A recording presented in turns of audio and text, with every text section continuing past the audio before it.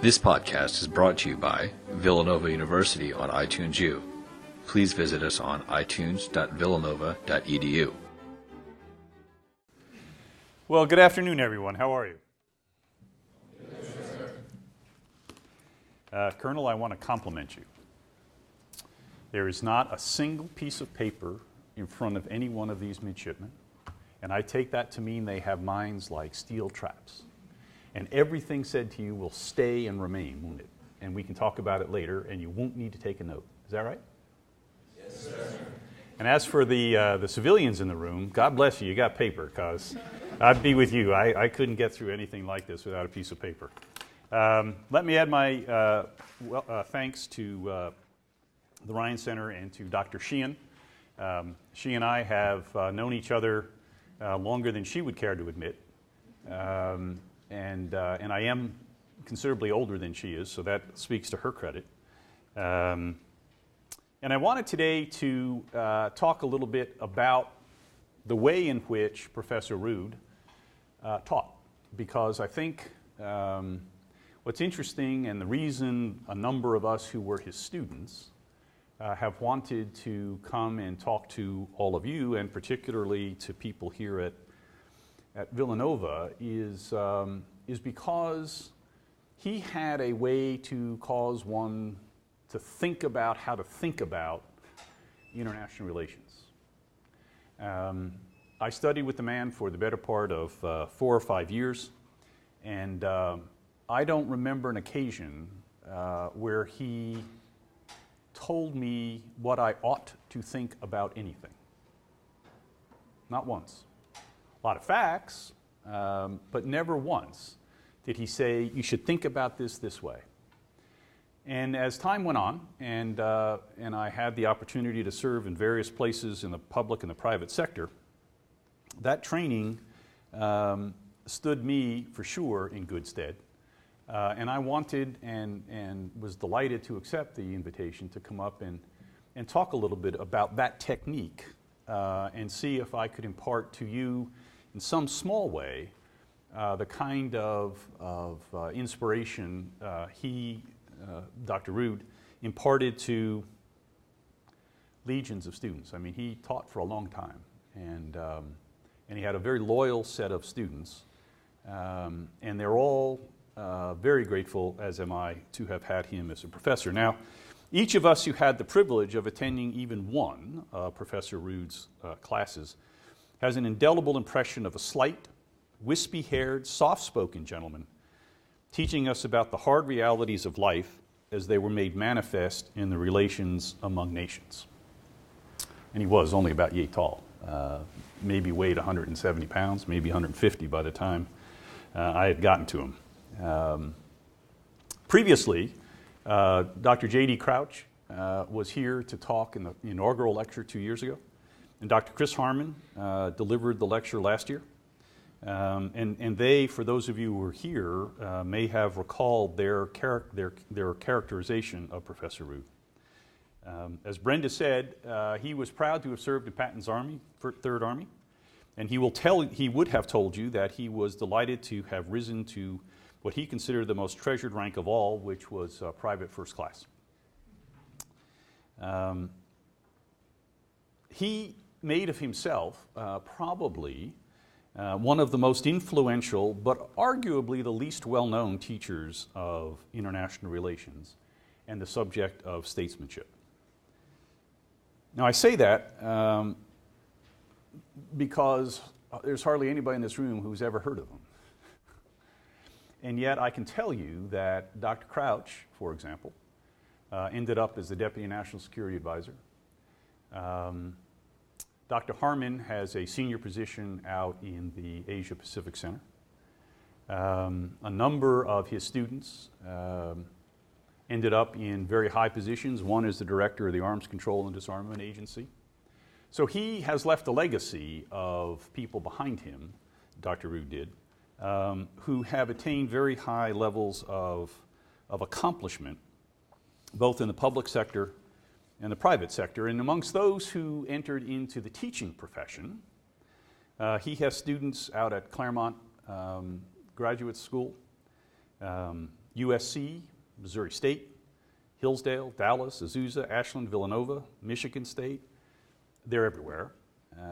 And so he continues to have an influence on the teaching of international relations and statesmanship well beyond his years. Now, as easily as he, Dr. Root, expressed himself in the classroom, he was, in the nearly same measure, resistant to putting his thoughts into writing. Now, those of us who witnessed it will never forget and always be grateful to one of our professors who recently passed away, Dr. Harry Jaffa, a colleague of Dr. Root's, who for years badgered him into writing his one major book.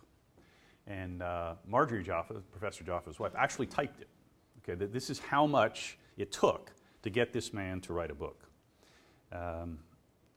But apart from the book, which was called Kingdoms of the Blind, and a prize-winning essay called Distant Ramparts, and I would encourage any of you here interested in the era of the late 60s, early 70s, and the Vietnam War to go over to the library here and pull it up. Because while it is an essay about the importance of Southeast Asia, it is in fact a classic treatise on international relations. So I would urge you to go get it. It's not very long, it's not very difficult to get through. But because there's so little of his writing, I also wanted to put in a plug for a book that was done by the aforementioned Dr. Crouch and Dr. Garrity, Pat Garrity, the title of which is You Run the Show or the Show Runs You. All right? That was one of the classic expressions from Professor Root. Okay? You run the show or the show runs you. Now, that seems fairly bald and seems a little bold and seems so 20th century. No? But if you stop and think about it for a bit and you think about the context of international relations, he's probably not that far off. And we're going to talk about that here today. Now, Dr. Root taught with the conviction that international relations are unforgiving, absolutely unforgiving, hence you run the show or the show runs you. And the opening passage of Kingdoms of the Blind goes this way. It is not a defect to pray for peace and to hope there will be no war. But those who predict war have statistics on their side. Those who predict everlasting peace are always wrong. Nations who are comfortable in the status quo prefer peace. Those that would overset the status quo to establish a new order in the world will resort to force if it is within their capability to do so. Violence and force are intrinsic to revolution, even as they are to good order. Okay, so violence and force by themselves are not the issue, right? It's the point or the purpose to which they are put. And it can be for revolutionary purposes. We did it ourselves, of course. Right? And we ended up putting it to good use for good order. But not everyone has the same, not every regime, every country has the same ambition with respect to that use of force. Now, if some of you like to come down here and sit in the front row, you can do that because we're not collecting any money from anybody. So, Dr. Root published Kingdoms of the Blind in 1977. And the warning against the tendency of liberal democracies to deny the probability of war can be seen to be anachronistic, right? I mean, we're talking almost 40 years ago when he wrote it. But it seems to me we would, in our time, do well to heed the conclusion of the book. Why? We have terrorism on a global scale. War is rife in the Middle East. We have difficulties with the Iranians, the Russians, and the Chinese, all of whom are looking to alter their circumstances. And the U.S. government itself is divided and polarized, allowing its foreign and defense policies and actions to be constrained by many, many things, not the least of which is what must be the most mindless public policy in the history of the country, sequestration. Right? So here we are living in a very turbulent time, and we have ourselves kind of inward looking and a bit constrained in the way that we are going about our business. So in the conclusion of his book, Dr. Root conceded that he did not warn of war with the hope of being right. Right? To the contrary, he made clear that he was willing to suffer the indignity of being called foolish if war did not occur. But after examining the indicators that ought to give rise to preparations for war on the part of the United States, he concluded the book as follows. If the West prepares for war and no war comes, we may enjoy the freedom of criticizing ourselves for our foolishness.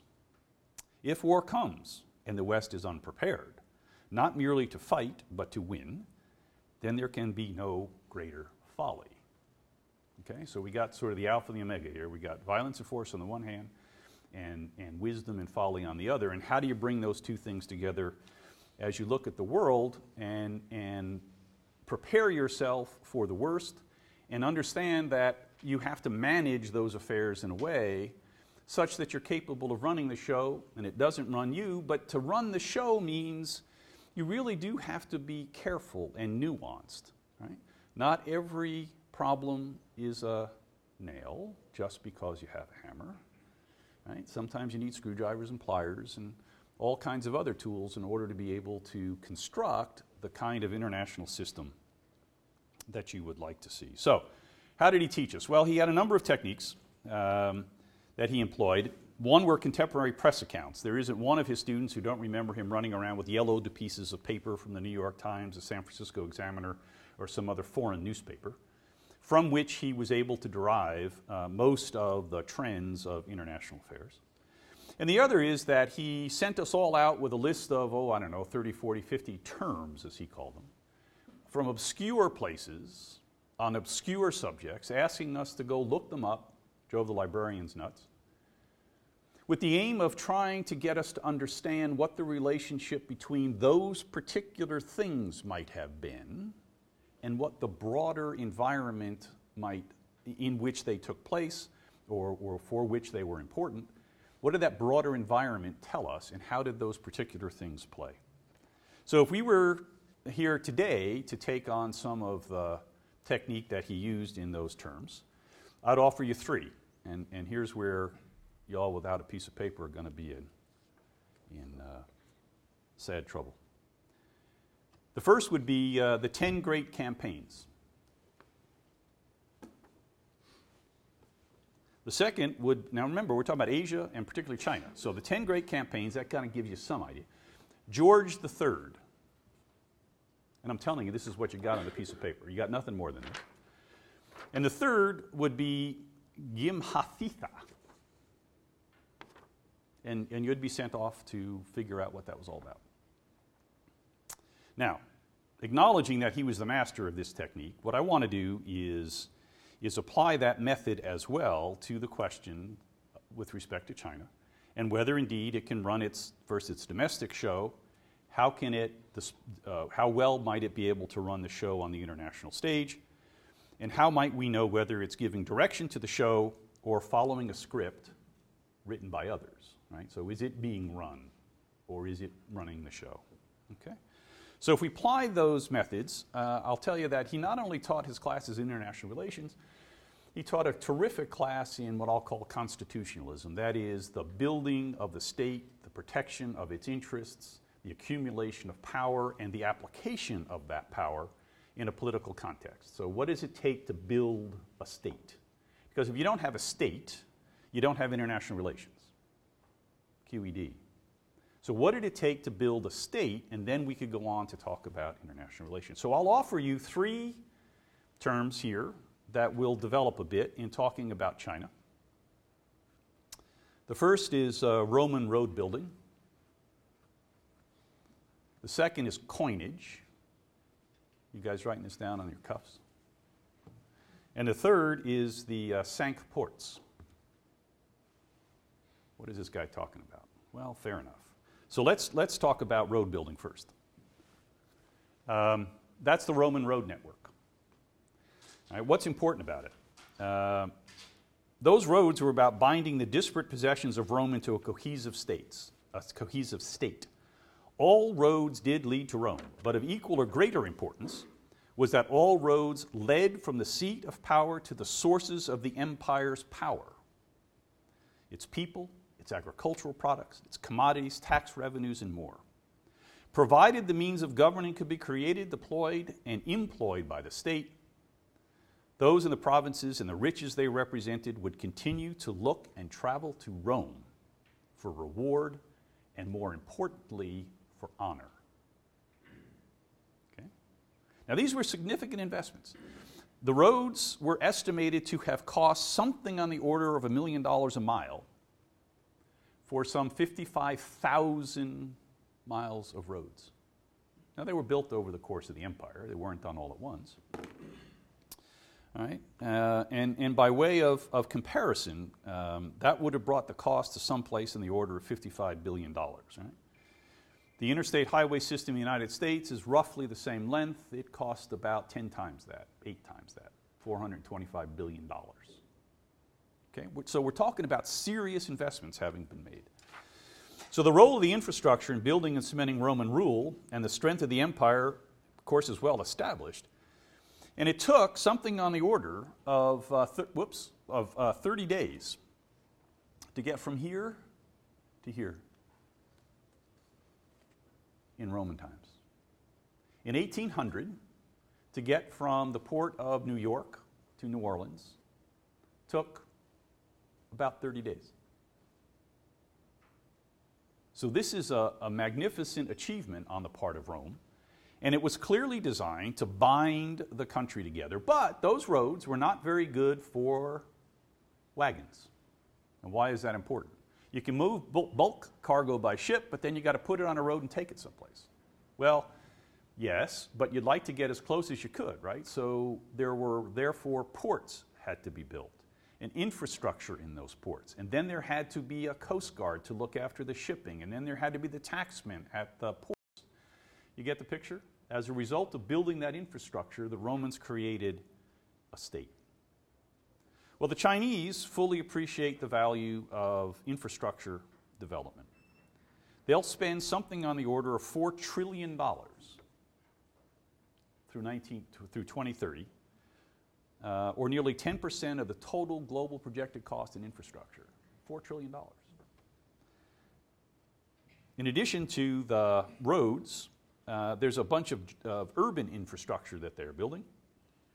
And they're investing heavily in road, rail, port, pipeline, and water projects. The national highway system will cost upward of $240 billion by 2020. It's going to spend another $300 billion on high-speed rail. All right. And like the Romans, they have completed 2 major aqueducts to bring water from the south to the north. By the way, I don't know if you know this, but Beijing is, for the most part, out of water. All right. So most of their water comes in from the south. They built 2 aqueducts. They have a third in hand, all for the purposes of feeding the development in the north, binding the south to the north, and the roads are designed to bind the coast to the inland parts of the country. And as they did before them, they have looked to extend, the Chinese have, their influence to its periphery. It now has 5 of the top 10 and 7 of the top 15 container ports by volume in the world. Nor are they content to remain at home with their ports. Chinese companies, either independent or state-owned, are investing in ports in, you guys got your pencils out? Bangladesh, Sri Lanka, Pakistan, East Africa, Greece, Brazil, West Africa, Rotterdam, Panama, Seattle, and Los Angeles. And oh, by the way, they're in negotiations to build a canal through Nicaragua to join the Gulf to the Pacific. They are investing to extend their rail lines all the way from what is essentially Chongqing to Moscow and on to Spain, with spurs going off into Southeast Asia, India, Iran, Pakistan, and into the Middle East. They are making tremendous investments either by buying them or extending loans in oil and gas facilities in Central Asia. And they are positioning themselves, oh, by the by, in the case the Arctic really does melt. They are prepared to exploit the open water in the Northwest Passage, shaving 10 days off travel time from Shanghai to Europe. This is an ambitious people we're talking about here, okay? All of this aims to make of China the center of a global network of surface and seaborne transit, supported by a domestic infrastructure able to efficiently manufacture and transport internally the raw, semi-finished, and finished products that make up the global supply chain. And by the way, we haven't even touched on investments in IT, services, steel, cement, shipbuilding, automobile manufacturing, aerospace, coal and natural gas extraction, and we can go on. Tremendous amount of investment taking place in China. All right, so let's turn then to coinage. Now, coins, here represented in the top by the English noble, coins were once upon a time real money. That's gold in those coins. And the value of that coin was based on the amount of gold that was actually in it. And so the British, to this day, and with respect to this coin here that they mint, which turns out to be platinum, okay, actually still have a ceremony they go through to determine whether or not those coins meet the standards for weights and measures. Okay? So once upon a time, it was money, not just coins or representation of value. It was real money. But the coinage evolved as it became more and more inconvenient to be transporting either bullion or those coins, which weighed a significant amount each. Right? We ended up with paper money. And Florence became the banking center of Europe. The bank, by the way, does anybody know the etymology of your local bank? It's French for a seat. Turns out the Florentines sat on benches outside the ports and collected all the money and gave out chits, and that's how we got banks. Okay? Now that's a word that would find its way onto a Rudian list. Now as time passed, the trading system became increasingly complicated. But throughout it, right, there was one constant, and that was the role of government. Remember, we're talking about state building and all the rest. In affecting the value of money, the currency which was based on it, that is on the value of the money, eventually the direct supply of the currency itself, and it came to establish and enforce contracts associated with property and trade, markets and regulations related to the import and export of money and currency, as well as goods and services. So not only was this the origin of banks, but by the way, it also gave a boon to lawyers. Because there had to be a set of regulations that governed the way in which commerce took place inside the state and out. Now, the U.S. economy may be viewed as the epitome of this revolution. It's based on the dollar, both domestically and internationally, which in reality is what? It's an IOU issued by a bank, chartered by the government, which entitles the bearer to gain from the government. I mean, we go through this, right? I mean, the dollar isn't worth a spit. It's what it represents that has value, right? And all of that is a function of not just domestic regulation, but an international understanding that dollar-denominated trade is a valuable way to trade. You can be sure if you pay somebody in dollars, you are going to get the value of that dollar in return. Okay? So the international economy today is obviously based on the American dollar. There's some debate over whether that's a good or bad thing for us, but it's a fact. Okay? Well, the Chinese are assiduously working to establish their renminbi as a competitor to the dollar. And it makes imminent good sense for them to do so, of course. For example, they buy 5 to 6 million barrels per day of oil. And having to convert their currency into dollars or have enough foreign exchange on hand to pay for that trade in dollars is cumbersome, creates friction, it costs them money. All right? And they would very much like to do better than that. They have some upwards of 11% of the world merchandise trade. The United States is second at 10.5. So 11% of the world trade they have to keep converting into dollars. Right? This is not a useful and helpful thing for them.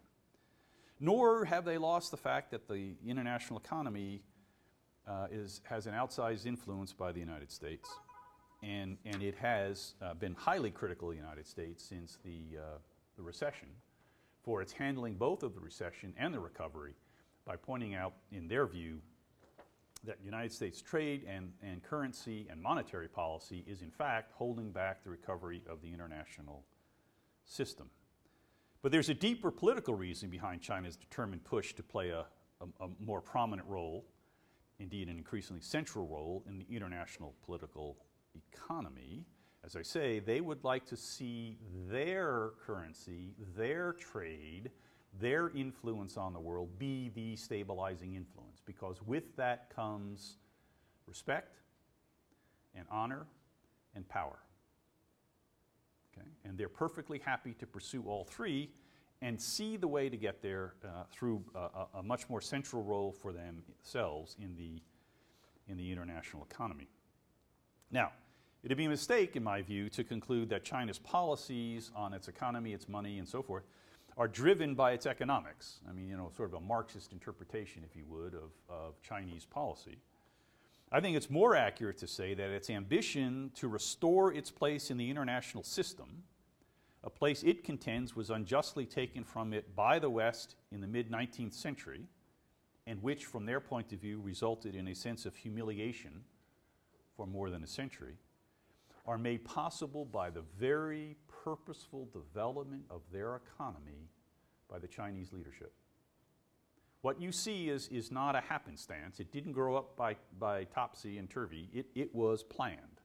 And it was very cleverly planned and very well done beginning in the 1979 timeframe. So they are determined to take their place in the international system.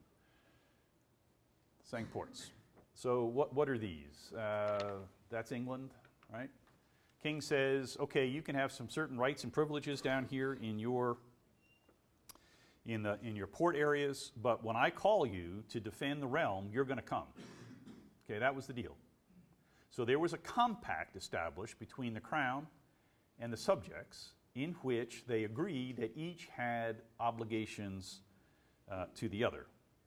Right? Now, there was no mistaking that at this point that compact was based more on force than trust, because you may remember here the Magna Carta, right, which is about 100 years after the thing I just showed you there. What it says down here essentially is that, oh, by the way, we're going to put these 25 guys together, and if they can make me do what they say I have to do, I may do so. And once I've acceded, they best not continue to push their advantage, because I will not tolerate it. Now, that's not the usual reading of the Magna Carta, I understand, but that was the substance of the agreement that was made at the time. Now, it evolved, and we hold it now in great reverence. But we have to remember that it was initially based on the concept of force. Okay? Now, interestingly, this idea of a compact is also at the heart of the Chinese system of government. But it is different from that of the kings in the West, who claim their sovereignty by strict heredity, divine right, or both. In that case, in the West, the king's obligations relative to his subjects were for him to calculate. Right? He decided what his obligations were. And charters, as I note here, were about offsetting power, not by any sovereign right in the people. Right? Now, the Chinese system is a bit different. Legitimacy there is the dynasty is observed to enjoy the mandate of heaven, provided that it fosters and protects, and is seen to be doing so by the people, the harmony of society. And that harmony in turn is a function of a compact between the court and the people. The emperor had an explicit duty to provide the people with safety from social disruption, war, famine, natural disaster, and to minimize the burdens imposed by and the inevitable corruption of the emperor's court, the emperor himself, and all of his functionaries, in return for obedience and compliance with the local administration of the court's representatives. Now, they were a highly trained group of people and were highly disinterested in what took place for the most part, until, of course, they became themselves corrupted by the fact that they had such enormous influence over local affairs. And so what happened in the Chinese system is eventually, we can historically look at the dynastic cycles. Right? And if you'll note, there's some regularity into how long they last, somewhere between 350, and they run out of steam. And the way in which the Chinese deal with that change is essentially to kill the current leadership and bring in new leadership. Right? And that's either done internal revolution or by external invasion, but either way, the ruling dynasty is, for the most part, killed, and the new dynasty takes over. Now, the leadership of China through the Chinese Communist Party is reminiscent of, and accepting differences in detail, the dynastic courts.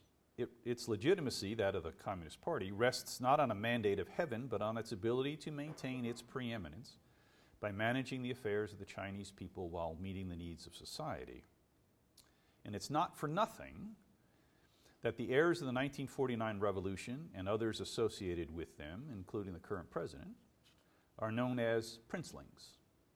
Nor is it for nothing that China's President Xi Jinping has taken to explicitly evoking the wisdom of the imperial ages as he seeks to consolidate his hold on power and soothe the disruptive effects of the forced modernization policy he has accelerated. And nor is it for nothing that in return for compliance by the public with the many reforms being undertaken by the Communist Party, which, by the way, is consolidating power at the center while leaving those out on the periphery less capable of dealing with their own affairs, that even as that consolidation of the party is taking place, there is a purge, and I know no one's said this yet, but there is a purge going on inside the party to make sure that there will be cadres inside the party who will take direction from the president and the leadership of the country. Because we can't afford to have, can we, the Communist Party acting on its own and not taking directions from the leadership. That won't work. Now, some would say that the objective of the current reform movement underway is to create what's called the rule of law. I would suggest that it's the wrong preposition, it's the rule by law. So here's the law, and you'll all follow it. Okay? And the party, and the apparatus and so forth, makes the law. So it's a rule by law to make sure that the population follows. The constraining factor is they can't make laws which are reacted to by the population with such revulsion that they reject the party and revolt. Okay? So that's the current tension that you see inside the communist system inside of China. All right, so where does that take us? So that takes us to today. And what you're looking at here are three different sets of computations of the gross domestic product of the United States and the PRC. The PRC is on this side, the United States is on this side. You can see the United States, are close to $18,000 billion. They're at about 10 trillion. They're at about 10.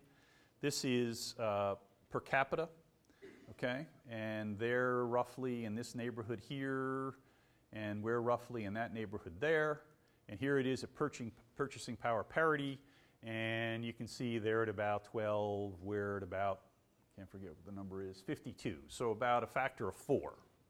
Okay, so that looks to be a pretty big difference, but that's significant growth over a very, very short period of time. The date here is 1981. This is 1990. This is 1981. So in the course of 30 some odd years, they have taken their economy from near to zero to being one of the largest in the entire world, and have gotten to their people an enormous amount of goodness. So here's the poverty rate in China and how it's declined. So this is again 1981, same date. Here we are in 2010. All right, the bottom's dropped out. Now remember, this is a country of 1.3 billion people. And that's what they've accomplished in an extraordinarily short period of time. And the one on the right is where they rank with respect to other nations in the world. But it's not only that the poverty rate is down.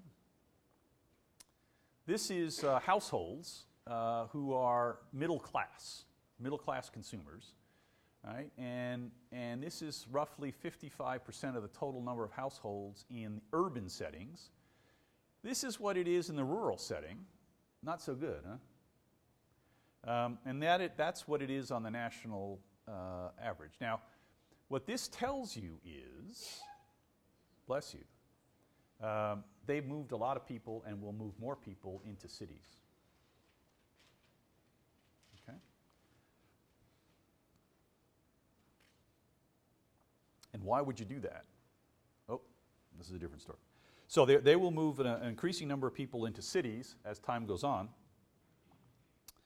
But what we have is a situation where their growth pattern can't be sustained. Okay? Here's the Chinese growth pattern here. Right? And this is labeled from 2002, which is time zero here. So what this is telling you is something on the order of 37% of their GDP growth is a function of investment, and it only grows, and it's up now in the mid to high 40s. These are other countries in that part of the world who have gone through the same experience. Okay? And you can see the curves, you know, a little lower, a little higher, but it's all in the same range. But what's more interesting is at some point, it falls off. And why is that? Well, it's because the amount of investment, the return on a dollar, the yuan invested, declines as time goes on, right? The more money you stuff in, the less return you're going to get, and that's where they find themselves. And what they're afraid of is that they're going to find themselves in this thing called a middle income trap. Now, there's a great deal of debate over whether such a thing exists. Okay? Is there really a thing called a middle income trap? Well, don't know, but there is some correlation that says if you can get to 57% of the threshold economy, so remember we were at like $52,000, so you got to get to the 20-ish some odd level, right, of the leading economy in the world. You have enough escape velocity to be able to get your economy to service all the needs of the folks you have out there for all the things that they need to be serviced for. That's the theory. Okay? And if you don't get there, you ain't going to get there. And you only have a certain amount of time to accomplish it. That's the theory. All right? Now, there's some debate over whether or not it's true and so on and so forth. But they got to get to at least this number in 2005 prices, which is why the numbers don't quite match, but someplace in that neighborhood, or 57% of the, but they're losing momentum. Okay? So that huge growth pattern they had is not going to continue. And so here they are sitting in this neighborhood in here. Here's where here they are here. Here's where the United States sits up here. Breaking through this barrier is what they need to do. And what does it take? Well, you need to get your productivity up to offset wage increases. Their wages are climbing quite dramatically. You need education in the working class to build what's called the knowledge economy. And you've got to get past the processing export. You've all seen the chart, right? How much value added to an iPhone takes place in China? What do you think? A lot or a little? Very little. The design comes from here, the piece parts come from elsewhere, they assemble it. That's all to the good, okay? But the actual value they're adding is not spectacular. So you have to get to the point where you climb the value curve in order to be able to generate more money for the economy. But it's not just enough to generate more for the higher value. You also have to, this is consumption in blue, this is capital formation or investment. Okay, so remember I just told you that they're getting less per dollar invested. Yet here's the fraction. Remember I told you they were up in the high 40s. All right, this is 2011, numbers roughly the same. And here's what's happened to their consumption. That's to say the stuff you buy every day. The American economy, and we'll show you one, is somewhere in the neighborhood of 70% is consumption. Okay? They're way the heck down here half of that. And estimates suggest that they're not going to close that gap for quite a while. So how do you keep your economy going if your investment is buying you less per unit invested of growth even as your population is anticipating more than they ever had before. And here's the balances compared. We don't really have to go into it, but here's the United States at 15% on investment, and here we are at 72% in terms of consumption. Okay? Completely reversed. Now that's not bad for, in their case, this is not all bad. The point is, at some point, it has to converge. So how are they going to do it? Well, they want to put people into cities. And why do they want to put people in cities? Well, because as a fraction of the population that's in a city, you can see in this scatter plot what you get in the way of GDP per capita. So here's the United States sitting out here, right? Here's Brazil. Here's China in 2010. They are looking to move something on the order of 350 million people, give or take a few 50 millions, into cities in the next decade. So they're going to move the population of the United States into cities over the next decade for the purposes of generating the kind of return in their economy that's going to create the growth, that's going to look after that middle class which has been created, as I showed you a few moments ago, and oh, by the way, will take care of all the old people who are going to dominate their social security system about the time they get to this point here. And China's population is projected by 2030, in the 30 to 50 time frame, to actually begin to decline. And their working age population, their age dependency, is going up. So each person in their labor is going to have to support multiple people more than they do today. So how far does that money going to go if they're going to try to get through that trap? Can they do it? This is a big task. So I mentioned to you the investment, and here you see it, big blue blocks. Here's the stimulus they did when we had the big crash, right? Huge amount of money put in. This is their exports. They plummeted, right? The world had no money to buy anything, so they couldn't export it. So what they did is they invested, all right? And you can see this number here, which is consumption, isn't catching up. Too complicated, don't even try. Nobody has to take any notes. The important thing here is this. Between 91 and 2011, okay, the number out here was 3.9. Don't worry about what that means. The number is now 5. That is to say, how much do you get back for each dollar you're investing? What's the ratios? It's headed in the wrong direction. So you can't get there through investment. That means the economy that they have spent 30 years building ain't going to sustain them. It can't keep doing what it has been doing. It has to change. How are they going to do it? Well, there's a number of ways, and we talked about consumption, but this is about total factor productivity. That's all the stuff that goes into management, training, education, better processes, okay, all that kind of stuff, right? You see it took a big jump here. It's a bit of an anomaly.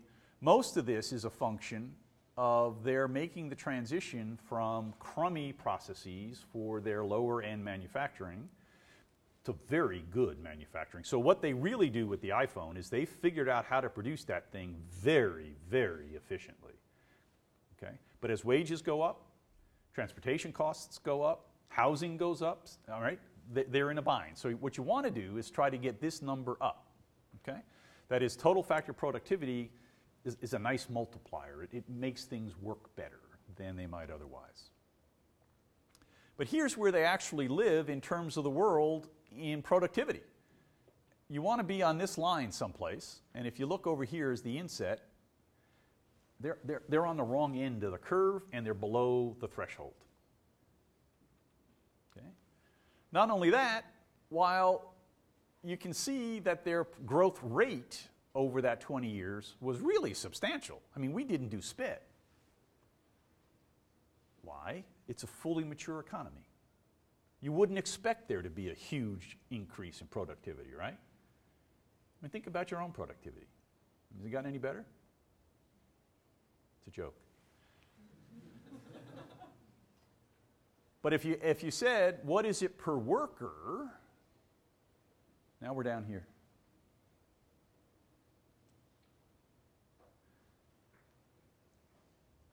So if you rebalance your economy, what's going to happen? What's going to happen is what we've already seen, which is that their growth rate has declined over the last 2 years, 3 years, from north of 9 down to 7.5, I think, or 7.4 is what they claimed for this past year. What this tells you is historical experience is here's South Korea, Japan, and Taiwan coming off of their peak investment, right, as a share of GDP. So the year in which investment was at the height, and now look out over a period of 10 years after that, what's the drop? And this is a drop of 57% thereabouts. This is nearly 74 or 5, and that's about 40%. Okay? So if you take the Chinese economy and you say, look, it's roughly 10%, and you drop it by 40%, you're down in the 6% range, right?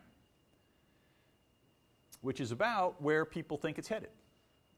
So the conference board, a bunch of guys who sit around and gals who sit around and worry about this, think it's at about 5.5 going out over the medium term. The IMF has them here. The World Bank, always slow, right? Thinks it's going to remain closer to 7. Right? But the reality is that they're headed down. Okay?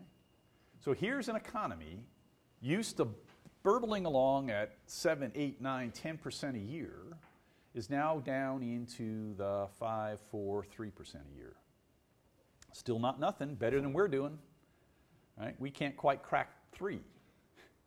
Okay, so that's not bad. But they've got 1.3 billion people to look after. Their demographics are headed in the wrong way, and the costs that they have yet to pay out. In other words, they made the down payments I told you about investment. That's, yes, I've started the road, but I got to finish it. I started the subway, but I have to finish it. I started the bridge, but I have to finish it. Right? All of that is looking them in the face. So if you look at their growth projections going out, here's one that says, yeah, they reform, and the best they can do there is someplace in the 6s, and here you see them on some estimates dropping as low as 1.5%. Okay? I would suggest that that says there's trouble in River City. Okay? These are some convergence things here. You can see again, even if they reform, if they can get themselves to per capita numbers relative to the United States, they're still at 40%. And if they don't, they're just going to flatline. Okay. Estimates. Now, why is it important to think about growth? If you look at those numbers out there, there is a massive difference in terms of the actual GDP in the 25-30 time frame, right? So here we're in the 60 to 75. Here we drop below 60, maybe down as low as 40. And here we're down closer to 40. This is 3.5% growth. That's 5% growth, and that's the current 7.25% growth. That's a lot of money that they haven't generated to support their economy. Okay? And more than that, debt, as a percentage of GDP, is at 250, 260%. They're even worse than we are. Okay? Remember, we deleveraged. You saw the bar before. They pumped money in. That investment is debt. Okay? And, whoops, and most of it is down here, you see in corporate debt, in here.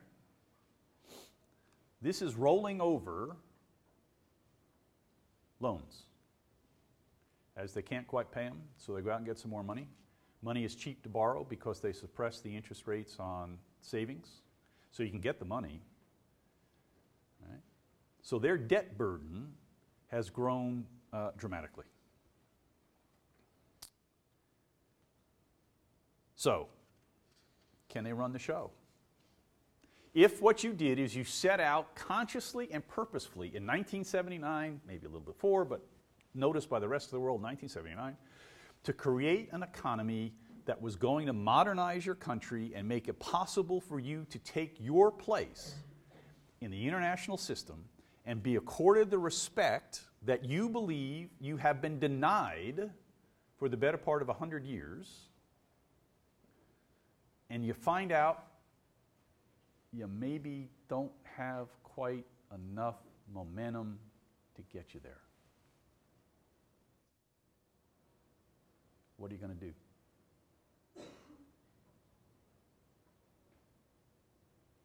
What are you going to do? So the CCP does have a problem, doesn't it? Now, President Xi has enunciated what he calls the Chinese dream. Okay, and there are a lot of people who don't put a lot of credence in it. I do. I think that he is trying to create a notion about what it is in the modern world for the Chinese to continue their exceptional view of themselves. The United States is not the only country in the world that looks at its exceptionalism. The Chinese do too. Right? So that old saw, was it Lucian Pie, I guess, China is a civilization masquerading as a state. Right? They have a great deal of pride in where they have come from, what they have accomplished, and what the rest of the world owes them in the way of respect.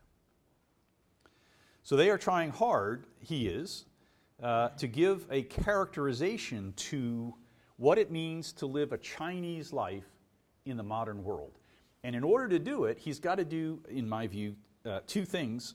First, he's got to scale back expectations. So he's begun to call the economy that they're moving into the new normal. We're not going back to 10% growth, he's telling his people. Right? And so I've come up, he says, with two centenary goals. Right? When the Communist Party of China marks its 100th founding anniversary in 2021, a moderately prosperous society in all respects will be inevitably achieved. All right, so he's got the better part of 6 years to get there. All right, and what does that mean? It means he's got to push the per capita income above the level of the world average, and he actually has to push it up to about here, right, the equivalent of Mexico. And that is going to be a hard lift. Okay? But nobody, he's telling them, should think that we're still on a curve like we had in the past. Secondly, he says, we're going to be an affluent, in 2049, the 100th anniversary of the new China, right? That's the triumph of the Communist Party. A modern country in all respects will certainly be fulfilled, and the dream of a great renewal of the Chinese nation will inevitably be accomplished. I think those words are meaningful. We should take them seriously. National leaders, particularly leaders of countries with the kind of history China has and with the kind of potential it has, do not talk this way unless what they are trying to do is inspire their people to make the kinds of sacrifices he knows that they're going to have to make, and they know that they're going to have to make in order to be able to be successful as time goes on.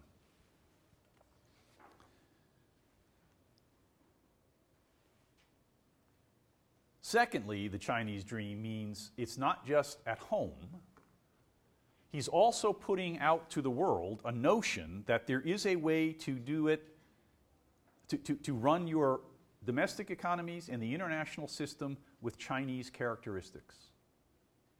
Right? And that has to do with non-interference. It has to do with letting governments make their own choices without the central bank coming in and telling you how to invest your dollars, accountants running around everywhere, lawyers, the whole 9 yards.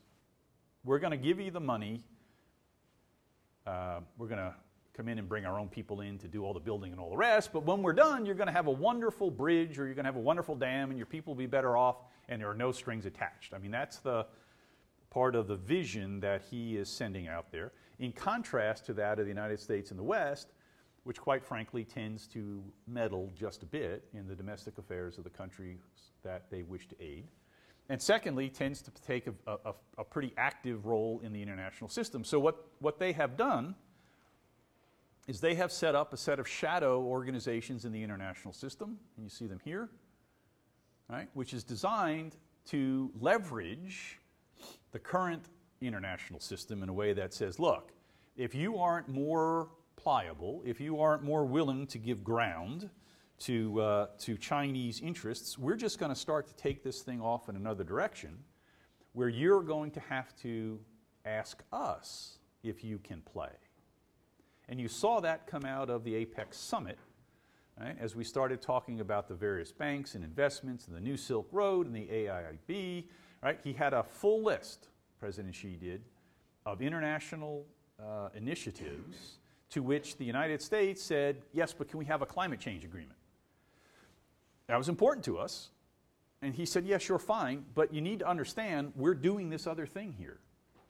All right? And we are getting ready to have a series of international organizations which are going to have Chinese characteristics and will offer an alternative to your leadership in the world as a whole. So, he's got one underlying problem, though. The place is still run by the Communist Party.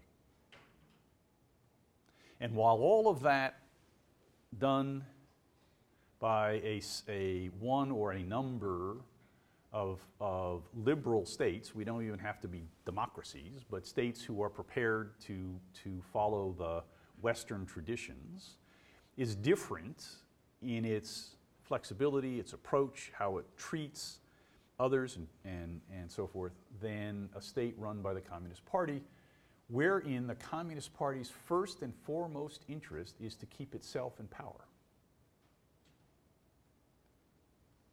And the decisions it makes are made at least as much with a calculation as to whether or not it will remain in power as to whether or not it will be good for the country. Now, you say that can't be over time. This is going to evolve and it's going to get better. And so I offer you Hong Kong. And you watched it, didn't you? You watched it play out. And they said, no, look, I mean, rule by law. What the agreement said was this: therefore, you protesters, knock yourselves out, raise your umbrellas, put up your barricades, that's all fine, but in the end, it's not going to change. And we're in charge here. Right? We talked about the need for innovation, for there to be a certain amount of growth and experimentation, right? Total factor productivity. I want to do the processes differently. I don't want to invest in coal. I want to be able to put my money into something else. No, no, no, no. Communist Party says it has to go here. Well, that puts a certain number of strictures in place, and you end up with this, which is a political approach that says you are not free to make your own choices. You will make your choices in light of the decisions made by the Communist Party. And perhaps we may be headed to a point where there are decisions made by President Xi. Remember, we talked about the purge going on and the changes that are taking place politically. So this is a serious thing to be looked at when you realize that it's this kind of activity done freely that makes the difference, right, between what might be a prosperous and peaceful society, and on the one hand, that we're familiar with, and the notion about what harmony means in the Chinese context and what do the Chinese characteristics imply. Well, they at least imply that you're not going to do these things. All right, so that brings us about to the end, but I didn't want to end this without helping all of you without a piece of paper. So the 10 campaigns were undertaken in the 1770s, 50s, 60s, 70s. And they were designed to secure the periphery of the Chinese Empire. And in this particular campaign, the Chinese sent an army out that essentially destroyed the Dzungar population. And depending on who you want to read, there were either 20,000 of them killed in battle and the other 500,000 sold into slavery, or they were all killed. You know, you can pick your sources and decide. The point is that the Chinese, the Qing dynasty decided this was a threat, and it was not a threat they were going to abide. And for the first and only time, the armed forces were given direction to eliminate that threat, and they did. Okay? The only time in history, as far as I've been able to determine, and as far as the sources have told me. So the 10 campaigns. Negotiations are never easy. You don't need to read this.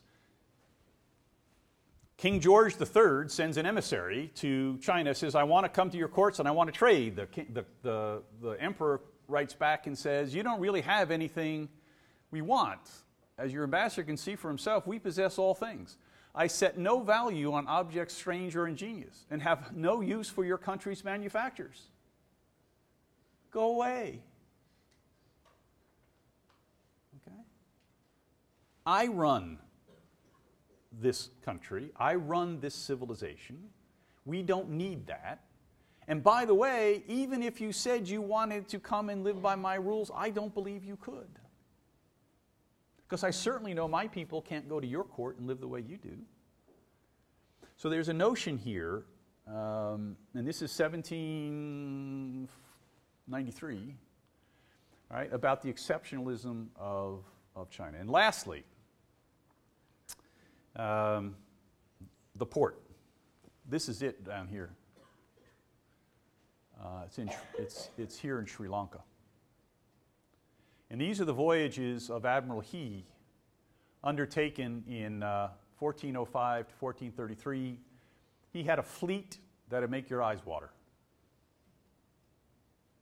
Right? He dominated this part of the world. Now, for a variety of reasons, the emperor said, we're done, we're not doing that anymore.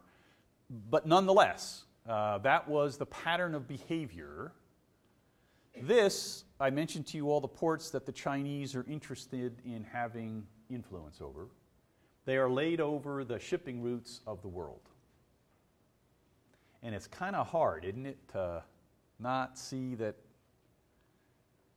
700 years later, it's still kind of one world, isn't it? So, that's where we are with our effort to apply the techniques of the Rudian approach. It's designed to help us to understand the factors that are going to make states states, and then what factors make states do what states do. All right? And it leaves you, it seems to me, asking the question, and we can discuss this. Can they run the show, or is the show going to run them? Thank you.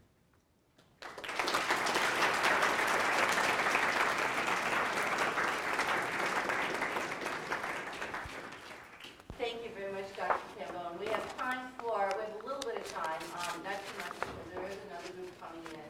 But I also want to mention that this lecture is being streamed live, so there might be some questions coming in from our virtual audience as well. So, questions for Dr. Cambone? Yes, midshipman. Thank you, ma'am. Good afternoon, sir. Midshipman Corbett. I was wondering if you could speak to the Chinese's recent development of their Navy, homegrown fighters, homegrown destroyers, new aircraft carriers, and also talk about that in terms of if their growth does stabilize and they do prosperous, or if it fails. You got a Navy? The Chinese have a Navy. Developing sector.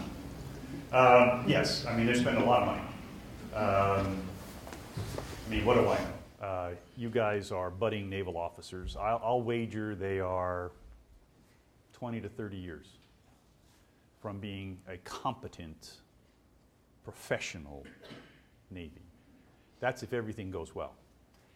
That's not to say that if they got themselves into a crisis or a conflict, that they couldn't sink an aircraft carrier.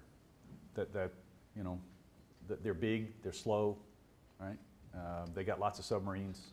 They got lots of short-range missiles, medium-range missiles, long-range missiles. They got fighter aircraft, as you point out. Okay. They're probably better aviators than they are seamen. But that's because they've been flying longer than they've been at sea. I mean, you guys know how hard it is to go to sea. I mean, how many of you have been to sea before you took your first sea tour? Yeah, that's what I thought. It's no different for them. Okay, and you come out of 220 years of tradition. Right? So your question is, what are they going to do if it goes wrong? Well, you can already see the elements of what they're doing, can't you? They're putting a lot of pressure on the Taiwanese to make sure that they don't go off on an independent direction. They're building islets in the South China Sea from which they can stage both their ships and their aircraft. Right? They're improving their space systems.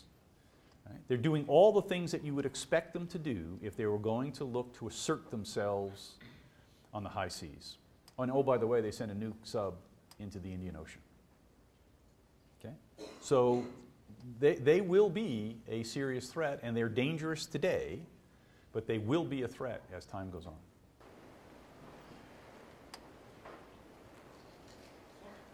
How much confidence do you have that the Chinese will be able to break the mold, the investment mold that the South Koreans and the Japanese and the Taiwanese fell into? Because, as you can probably tell, through hundreds of years, the West has not been able to accurately predict China and do things. That's an understatement. Yeah, good for you. Why don't you repeat the question? Well, the question, I think the question is, do I think they can break the trajectory they're on? And given that we have been such a poor judge in the past of their development, is there any confidence that we can get the call right? I mean, is that essentially what you're asking? I think that it will be easier to get the call right because the fact of their involvement in the international trading system is evident. I mean, you can see it. They're either exporting or they're not exporting, right?